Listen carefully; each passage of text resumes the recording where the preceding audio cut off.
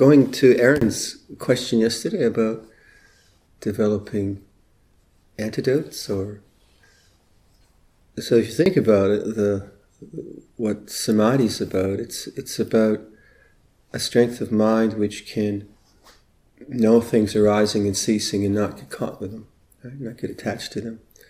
And so much of the intentionality and practice is to balance out those aspects of our habits which keep us engrossed in the sankharas in a wrong way. So, like the most basic kind of balancing is around present moment, because you see much of our distraction is past, future, past, future, past, future, past, future. So, just that, that intention of like as you're sitting or living the day, you make this strong intention, just that one thing, present moment awareness. As each time, whatever your mind is going off, past and future, you just do that, you do that, you do that. And after a while, that strong intentionality shows you that drift to past and future. So that's a kind of, very obviously balancing, but we don't kind of talk about it so much. But that has to be very, very strong to sort of kind of get you into the game.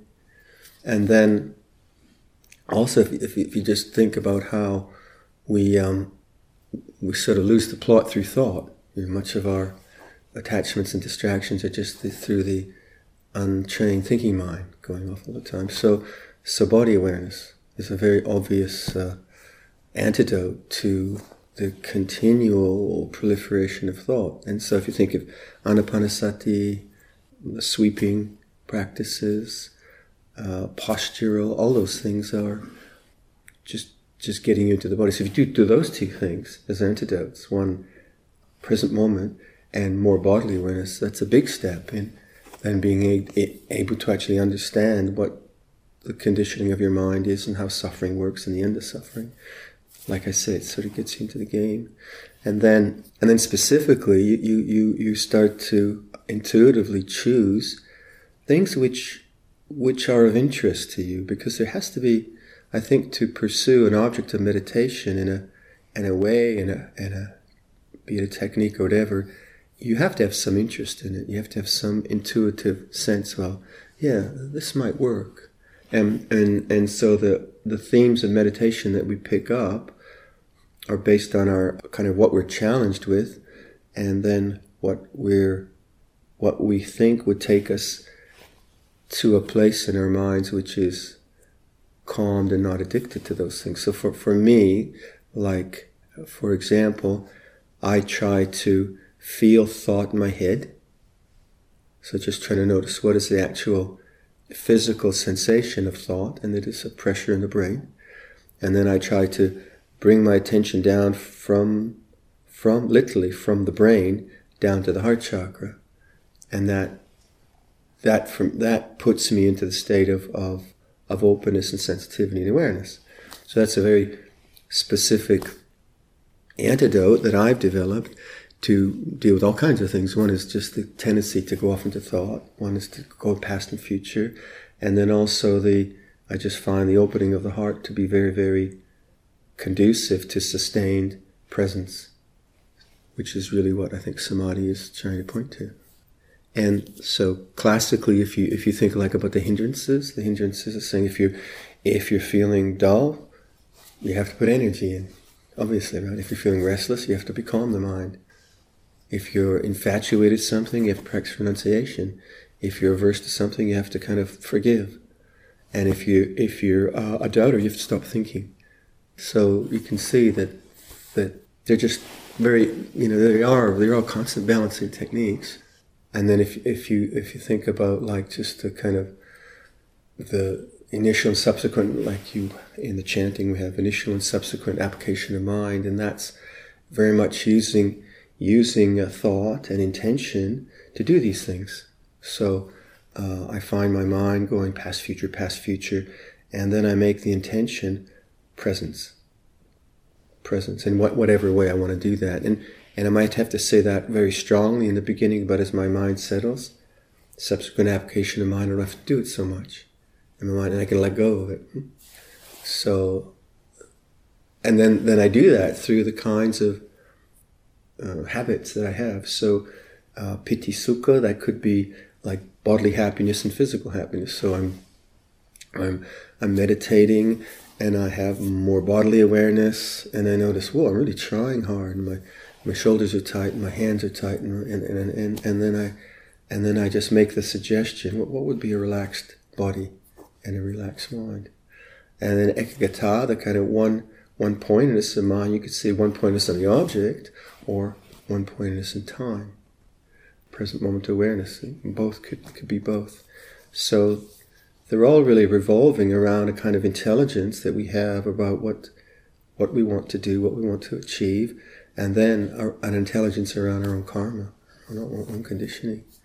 So for myself, I've never done much asubha meditation because I found it brought up too much dosa. And people say, well, you're doing it wrong. I say, oh, maybe I'm doing it wrong, but I never found it interesting. But metta bhavana and heart practices, I found it very interesting. Or space practice, I found that interesting. So one has to be careful not to just take on board a group of practices which someone else says would be good for you. There has to be the kind of authentic personal interest in it that it kind of makes sense to your own character.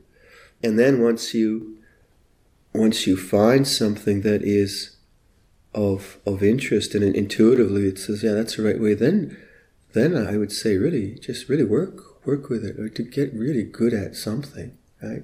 Whether it's carpentry or pottery or cooking or whatever, just really pick it up and become very confident in it. Because the thing you're interested in, if it's imbued with wisdom and understanding, then it'll always make sense. And it should always bring you back to the present moment and awareness of change. That's what we're doing.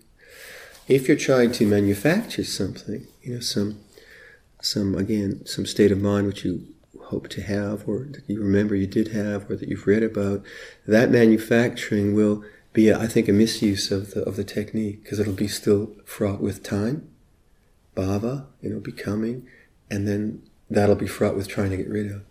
And that's a very hard one to see sometimes, this tendency always to try to create a state of mind. So for me, my entry into the present moment, I always try to get very, very clear the suchness of the present moment without, and very carefully observe the tendency to be looking for something. That for me is as an important beginning, momentary beginning, that I feel the sense of presence rather than looking for something. I'm aware of what is, and that was for me it doesn't take much in words to say that, but that tendency in me to always be trying to find something, I think it took a long time to actually see how subtle that could be, around to kind of open up to what is. And then when you open up to what is, and you understand that, like both intellectually and physically, you feel it, then the techniques that you pick up enhance that, make that stronger. And then the things which take you away from that sense of pure presence, you begin to understand them, and you have a natural wisdom in developing things which help you in that way. So if you get an intuition, I try it and try it out, but realize that novelty will keep you attentive for a while. This is novelty always, for like a day, wow, this is good. And then the novelty wears off, and then it's boring again, right? So there's, like Mr. Goenka says about putting the kettle on the fire and then taking it off, and it never really, really boils. So if you develop a particular style of practice, then you start to see that, like, the hindrances of boredom coming up, disinterest coming up as objects of awareness, rather than just changing and keeping the mind sort of entertained for short periods of time. Novelty is interesting. It can really, you can read some technique, or someone tells you, wow, yeah, this really works, and then 4 days later you still have the same habits of mind.